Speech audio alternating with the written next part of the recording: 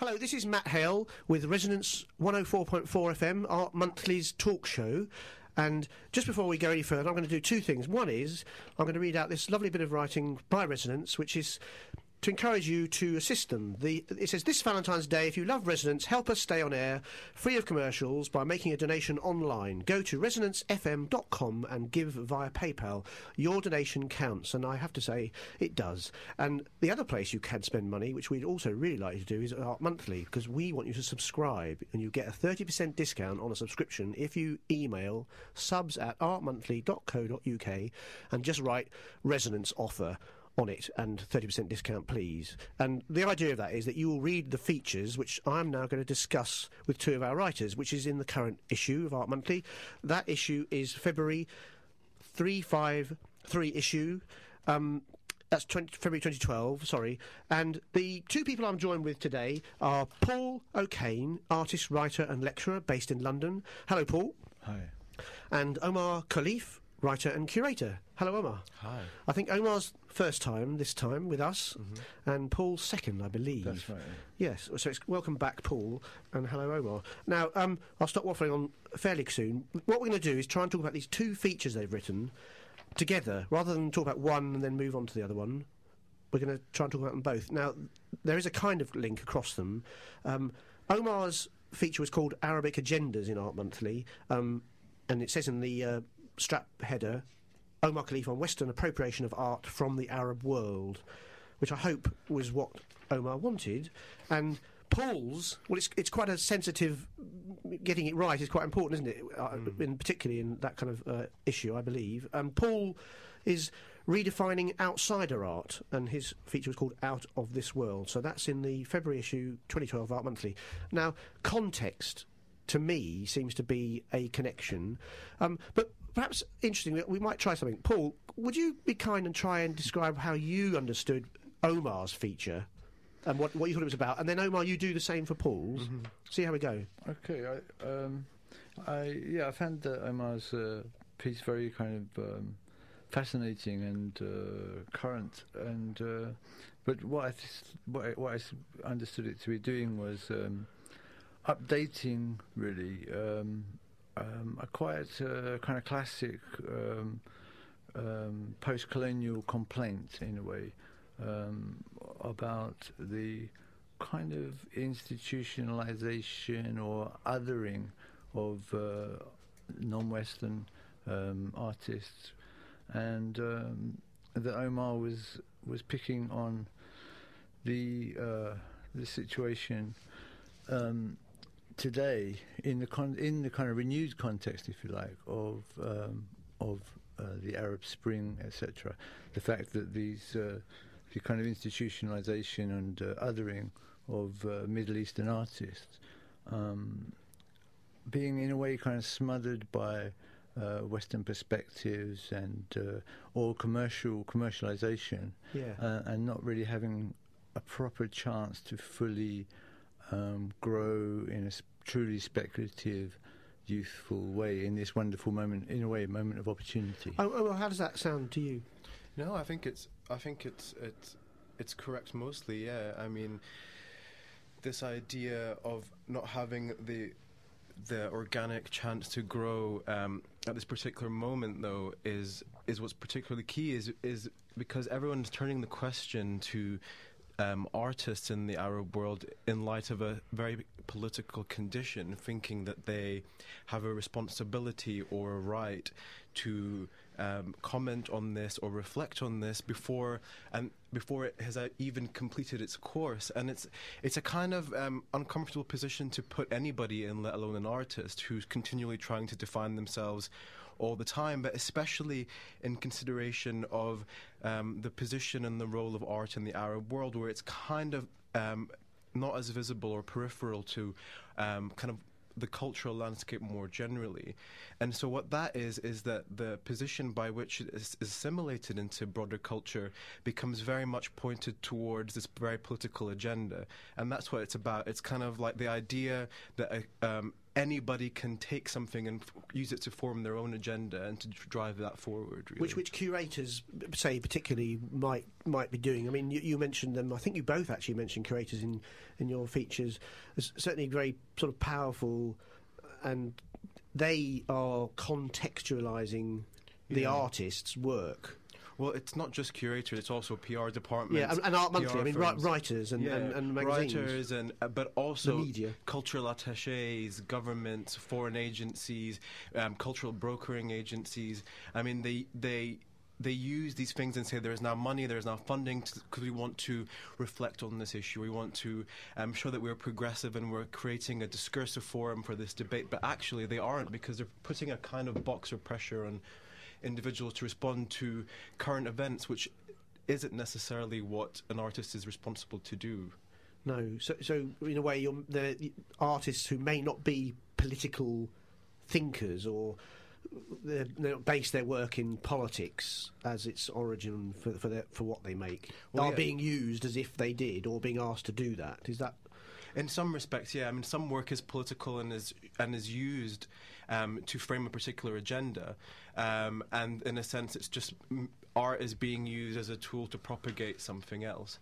But also, I use the example of the Egyptian artist who was assassinated during the early days of the Egyptian Revolution, and how his work, although may have had political sub-connotations, this politics kind of came really quite high up onto the surface because he became a martyred figure, and his image, the appropriation of his image, became ubiquitous in the struggle for the revolution, because he ticked a lot of boxes. He was a young man, he was handsome, he had a young family, and really, when people remember him as an artist, they're not going to remember the fact that he created digital media artwork, worked with open source technology, etc. They're going to remember him as the artist that died in the early days of the revolution.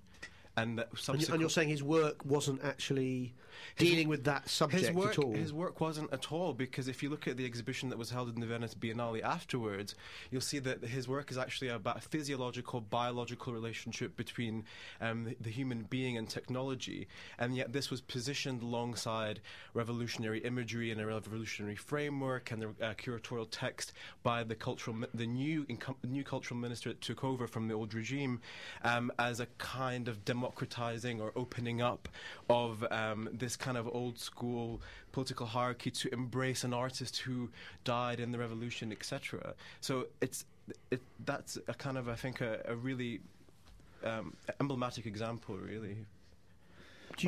I was just wondering. I just wondered if it could be argued about your piece in a way, or your position in the piece, that you might be arguing for a slightly mythical idea of the artist as someone whose work is possibly detached from this commercialization, this institutionalization, this politicization, which are all sort of thrust upon the artist's work. In a way, there's a sense of an artist who somehow is pure and outside of all that, which that's like. Possible, you mean? Yeah, I like the idea of it, but I also wondered if it was a kind of space for criticism. But you mention in your feature, Paul, don't you, about the idea of the outsider artists, who also is, I think by your definition, at least it's an aim, again, possibly not a fact, but they're trying to be outside of the art world. Well, in a way, in a way that's untouched somehow by all those things. That's possibly true. Yeah, that in a way, had to sort of try to dance around that possible sort of deification of the outsider. In a way, in my piece. Omar, what did you tell? Why didn't you do the thing I was suggesting? You try and tell you tell us now what you think Paul's piece is about. Well,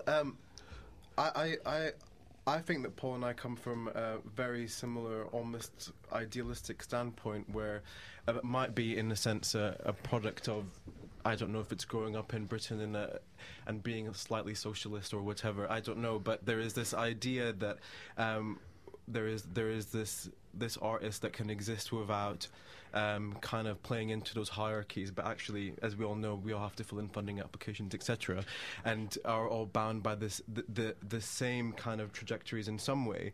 But what I took from it was that I tried to tie it in some of my own thinking and in my own work with new media, and that was very much about how as culture has become to subsume everything within it, and as everyone has started to become an author and a curator, that actually the people, the avant-garde who were the outsiders, have actually found a really cushy position within the system because they have this protection of this art world, when actually the people who don't transcribe to those rules, to those texts, to that writing, or to that kind of thinking, are actually the true outsiders because they're doing what they want to do. And the example of the Museum of Everything is kind of perfect, because in some ways, from a curatorial perspective, you'd argue it's one of the worst curated shows ever, because there's so much stuff. It's very hard to figure out a kind of trajectory or a narrative throughout all the works, but it's absolutely inspiring and imaginative and unique. And for me, that's what I took away. But the only question that I was left kind of lingering with is, do we even need to use the term outsider artist? Do we need to have that definition? Yeah, I think that's fair enough. In a way, the last part of the essay moves into discussion of outsider artists, and in a way there is where, as I say, I felt you have to sort of dance a bit lightly because of certain kind of cliches and things around that idea. But I think the essay as a whole, and probably more the first half, is called Out of This World, and it actually argues at a kind of philosophical and abstract level, in a way, for the idea of trying to think beyond the idea of worlds. In a way, it asks us to think about a non-extensive, non-paradigmatic, post-ismism, all these kind of terms I was trying to find, just to try to find a way of thinking. An escape. It sounds like. Well, I don't think it's ever an escape, because anything you do anything that's a speculative, that's a kind of brave speculation, you know, is not going to set you free, but it's going to get you into another lot of trouble to work your way out of, I think. But that's what I was positing, is a kind of hypothesis in a way, that can you think of the art? Can you think of art without the idea of an art world? Can you think of art beyond the idea of contexts, isms, and paradigms? And is it time to do that now? Because one of the obvious examples is the World Wide Web does give us that sense of a sort of a space that's not an extensive space. It's sort of endless and sort of 24 hours a day, so there's no real kind of boundaries there. And what I'm saying is that we've got these models of things that aren't like this territorial world, and how can we respond to it? It's almost like trying to discover, instead of it being in the internet world, the web, the sort of conceptual internet world, try and find other ones that are similar to that, but in the actual physical world. That's why I used the word abstract in the essay. That you have to, rather than emulate the outsider, you have to abstract something from that kind of condition or that approach to art, or abstract something from the way you experience the web. Obviously, you can't make the web on Earth, but you kind of abstract something from the way that you think on the web, and apply it to new practices, new curatorial strategies, or something like that. I found the kind of reference to the internet particularly interesting one, because people seem to think now that because we have everything available to us online, that now it's much easier to develop context and understand history and these kind of lineages, when actually, because the web is so proliferating with content, actually things on the web exist almost sometimes completely in isolation. And I was talking to an artist called Jeremy Bailey, who's a media artist who goes by this meme he calls himself famous new media artist Jeremy Bailey, because he likes this idea that he in his own world can kind of position himself as whatever because he's on the internet. And he was speaking to me about this young media artist called Petra Kortright, who I have no particular feelings about her as an artist. But when she speaks at like conferences or whatever, she has this persona where she pretends that she knows nothing about the history of, say, net art or media art. So when asked, for example, do you see your work in a similar trajectory as Heath Bunting or Jody, who are these net art pioneers? She's like, Heath who? Jody, I just play with softwares, and like will intentionally get words wrong instead of saying software and say softwares, and it's that kind of. It brings to light that actually on the internet we exist in complete isolation as well, and we are outsiders on the internet. I see. Yeah. Well, I had a question which maybe shifts the the direction of the conversation a little bit away from this kind of abstract idea, but it was to do with the passivity and activity of the artist and the issues in your essay, in a way, because in a way, again, like the artist that you cite, whose name is is Bashoni, who died in the Arab Spring, and whose work was kind of curated posthumously. Mm-hmm. So I was interested in this idea that the artist and the art, in a way, that you argue for, seems to persist in the essay in a slightly passive state. And I was trying to find my own references for Arabic art, maybe sort of classic things, Shirin Neshat and Mona Hatoum. But someone I wrote about last year was Abbas Kiarostami, the filmmaker. And I was really interested in his way of kind of building an Iranian artist's identity, if you like, using traditional things like the writing, the poetry tradition you mentioned, stuff. But somehow he's built his way out of there into the heart of Europe and made these quite challenging films in Italy with European. So I was really interested in his very non-passive, very sort of active way of negotiating a way out rather than sitting there. I have to kind of stop there and kind of make a very clear point in that Shirin Neshat and Abbas Kiarostami are Iranian, Persian, linguistically and historically are completely separate from the Arab world, even though these devices and contexts actually lump together all Middle Eastern art at conferences and in terms of market conditions. But actually, ideologically, Iran as part of Persia is much, much different culturally than, say, the Arab world, and actually the events of the Arab Spring are also very separate from those of Iran. Sure. And Iran historically, talking about Abbas Kiarostami specifically, is very different because there isn't a because of since the Islamic Revolution, there isn't a market for anything locally. For example, like art house cinema, the means for them to exist is to be co-funded and to exist outside of that infrastructure. So almost all of Abbas's films make their box office abroad. They're not successful box office hits in Iran, and I know a lot about this because I've written my master's thesis about that very topic. So it's quite it's that to me actually, I mean, it's interesting that you said it in a way, because in a sense there are similarities there. But that's exactly the kind of thing that I'm arguing against, is that we shouldn't even actually be talking to them in the same vernacular at some points, because it's like that exhibition that I always mention that frustrated me in 2009, the Unveiled exhibition, which just said here's a bunch of Middle Eastern artists from all parts of this region, linking them together because is there in some way some kind of geopolitical or social construct that links them together? And the imagery that was used was this was this kind of Islamic woman kneeling, and actually what this highlights really to me is that post 9/11. And the sort of realist political perspective is that Islam has been used actually as a linking effect to link all of these parts of the world. But I think you're sort of picking up on slightly the wrong part of my question in a way, because the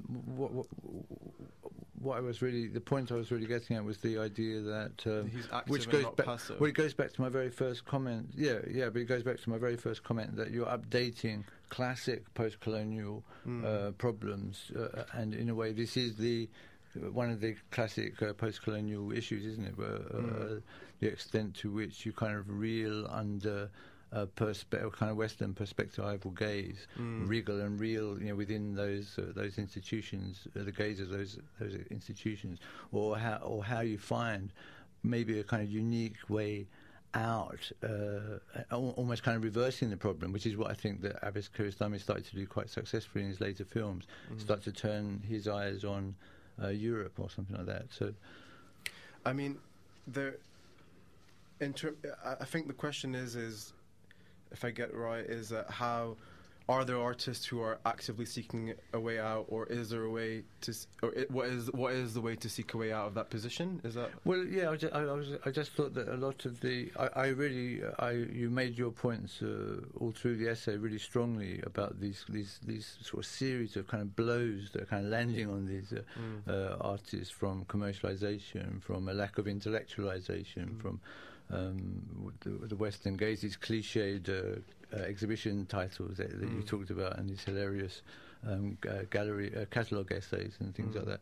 And and the example of the artist you gave, whose work was curated posthumously in Venice Biennale, what I was trying to say was that all those examples still left us with a slightly passive sense of these invisible artists reeling under all these blows and wondering what their strategy was. In a way, you were complaining against all the institutions, saying, please don't do this. But what does the artist, who ultimately must be self-motivated and self-empowering in some way, what's their strategy? And then I only use Kiarostami because he's a strong reference for me in Middle Eastern art, at least. Well, I think that I don't have a clear answer to that, actually, because the position they're in is dichotomous, because actually it's like artists who want to be active have to subscribe to these outlets unless they have say you have an American or Western nationality. So I use Mona Hatoum as an example of an artist who I believe is historically transcended her ethnic or political heritage. Not every introduction to her says she's a Palestinian artist who was born in a refugee camp in Lebanon, but she was able to come and live in Britain, and so when she is existing in an art world that wasn't bound in an educational system that wasn't bound by those issues. But say, for example, I'm Wael Shouti, who's a very well-known Egyptian artist and probably the most eminent one at the moment, and then a corporate funder says to him, well, we're going to create this exhibition called Post-Orientalist Art, but we're going to give you $100,000 to create a new commission. You're stuck in a rock and a hard place when you can barely afford to eat in Egypt. I mean, economically, these countries are. Some of them are still developing in respect to the Western world, and then you're being offered this great sum of money to create your work, and you think, well, one of the things that artists say to me is like, well, I take it and I say, well, maybe there can be something that can offset this, this negative stereotype. Maybe something good will come out of it where I can have this conversation, and so it's kind of like the reason, Faustian, isn't it? Exactly, and so it's kind of like this. The reason that what I actually do suggest as a remedy for all of that is for a real education in art history and art theory that actually comes from the region itself, that's embedded within the region, because every young artist that I meet says to me, I really, really want to go, I'm applying to Royal College, to the Slade, bloody blah, I'm going to do my MFA there, and then I'm going to be made, and I'm going to be great, and I'm going to be like every other artist in the world. It's like, why don't you want to do art in your own country? Well, because there isn't necessarily the place to do that. And I'll just sorry to carry on here too much, but I use that example in the essay about Birzeit University, which is a fantastic university, and it has a university that has its own museum and virtual gallery, which shows contemporary and historic art, and yet the university doesn't teach art in any capacity. No history. No history of art, and no courses in fine art, and that seems to me like a completely ridiculous conflict. I mean, how can you have the spaces for exhibition and not the spaces to grow and think? And that's actually more of what. Yeah, I get that. I got that from the essay. That was one of your proposals in a way. Yeah. You talk about the Gulf states. They actually have, if I remember rightly, museums, and they show Western art in those museums. I mean, as opposed to art which might be from where they are. I mean, and so this Western draw, as you just described, people wanted to go to universities in Britain, and it's being encouraged in a sense by that. Do you think? I don't think they actually show that. I think they show a mixture of Western and local art. But I think my real frustration really is with like, I made this classic example which everyone talks about, which is the $525 million that was paid out to the French government for the name of the Louvre, and the Louvre might not be completed, and neither might the Guggenheim, because of all sorts of campaigns, etc. And it's like, why would you not put $525 million into investing in an art school, into an artist media lab, into studios, into a funding body that could give grants to local artists? Why are you paying it to a French government to get their name? And actually, these museums aren't for these local people, because the population of the UAE is somewhere between 10 and 15 million. Almost 60% of which are migrant workers who would never be able to afford to go to art galleries, which will I'm assuming will have the American French fees of $20, etc., to get in. You know, so it's actually really just a positioning tool, i.e., an agenda. Actually, I didn't actually pick the title agenda. That was I think it was. That's why I mentioned at the beginning of. Yeah, I think the original title was Subjective Atlas of Arab Art, and I actually should clarify, because so no one gets mad at me, that actually it should be more Arab agendas, I suppose, because Arabic is a linguistic thing as well. I was quite interested. We must. I don't know where to go. We've only got 5 minutes left. Paul, really quickly, you mentioned some other artists as kind of examples of outsider, as sort of outsider artists. You mentioned Lucky PDF, Ryan Trecartin as well, didn't you? Yeah. And it was James Brett who was doing the Museum of Everything. But what about Lucky PDF? Because that's an online TV project. Am I right? Yeah, it seems to be a kind of a current kind of wave of interest in using the sort of retro technology, if you like, of making a TV show. You know, something that Andy Warhol played around with in the 60s and stuff.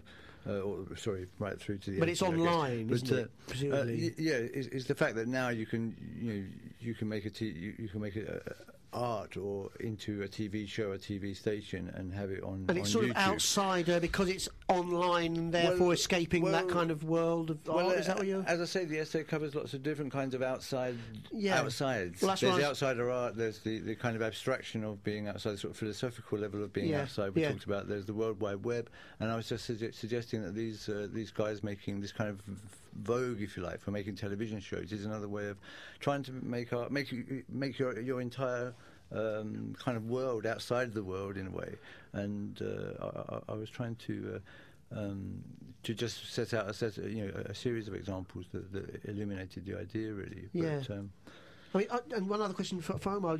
I was fascinated by the way you said at one point. I'm probably opening up too big a subject for this late in the programme. But you said Palestine can be seen now as a metaphor. That was very interesting. Well, I used a quote from an artist who said that because he was from Gaza City, and actually I've worked with a lot of artists from Gaza City, and they always seem to think that all of the work is used as metaphorically to talk about a tortured place. Hence, they must be a tortured artist, which some of them, of course, are. And what that says about a kind of human condition is something that always seems to come up in conversations. And I find that the metaphor is.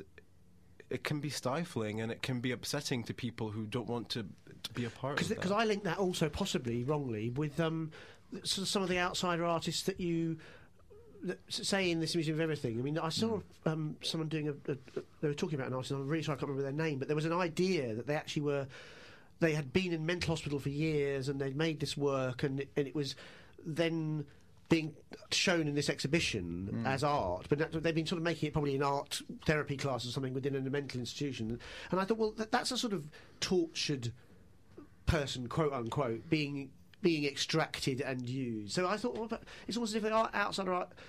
When it's like that, and it's quite common, that kind of Jeffrey Dalger, and is it the guy who does the paedophile? Jeffrey Dalger. I mean, I don't know. They're sort of like they are kind of. Henry Dalger. Henry. Sorry, thank you. In a way, that's where, as I say, I thought the outsider section of the essay should really be balanced against all the other things in the essay. And even when I did focus on, I think James Brett did curate outsider art in a kind of refreshing way, in quite a wild and interesting way. That did take it out of some of those cliches, I think, in a way, and did allow it to speak for itself better. But as I say, I think that the outsider art was the piece I danced around the most lightly, because I was trying to keep my eyes on a sort of philosophical point, in a way, is of a kind of art without a world. And one way it related that I wanted to mention, we haven't had time to discuss to Omar's piece, was the idea of perspectivalism, trying to get away from perspectivalism per se, which I mentioned a quote from Nietzsche's sort of deconstruction of perspectivalism in there that I thought would have been a nice thing to discuss. Well, I'm really sorry. Our half-hour programme has already whizzled by, and we can't do it. But obviously, the thing to do, guys who are listening, is to read their features in Art Monthly's issue, February 2012. And thank you both very much for filling the time very well, Omar and Paul. And hope you'll all listen again to next month's programme.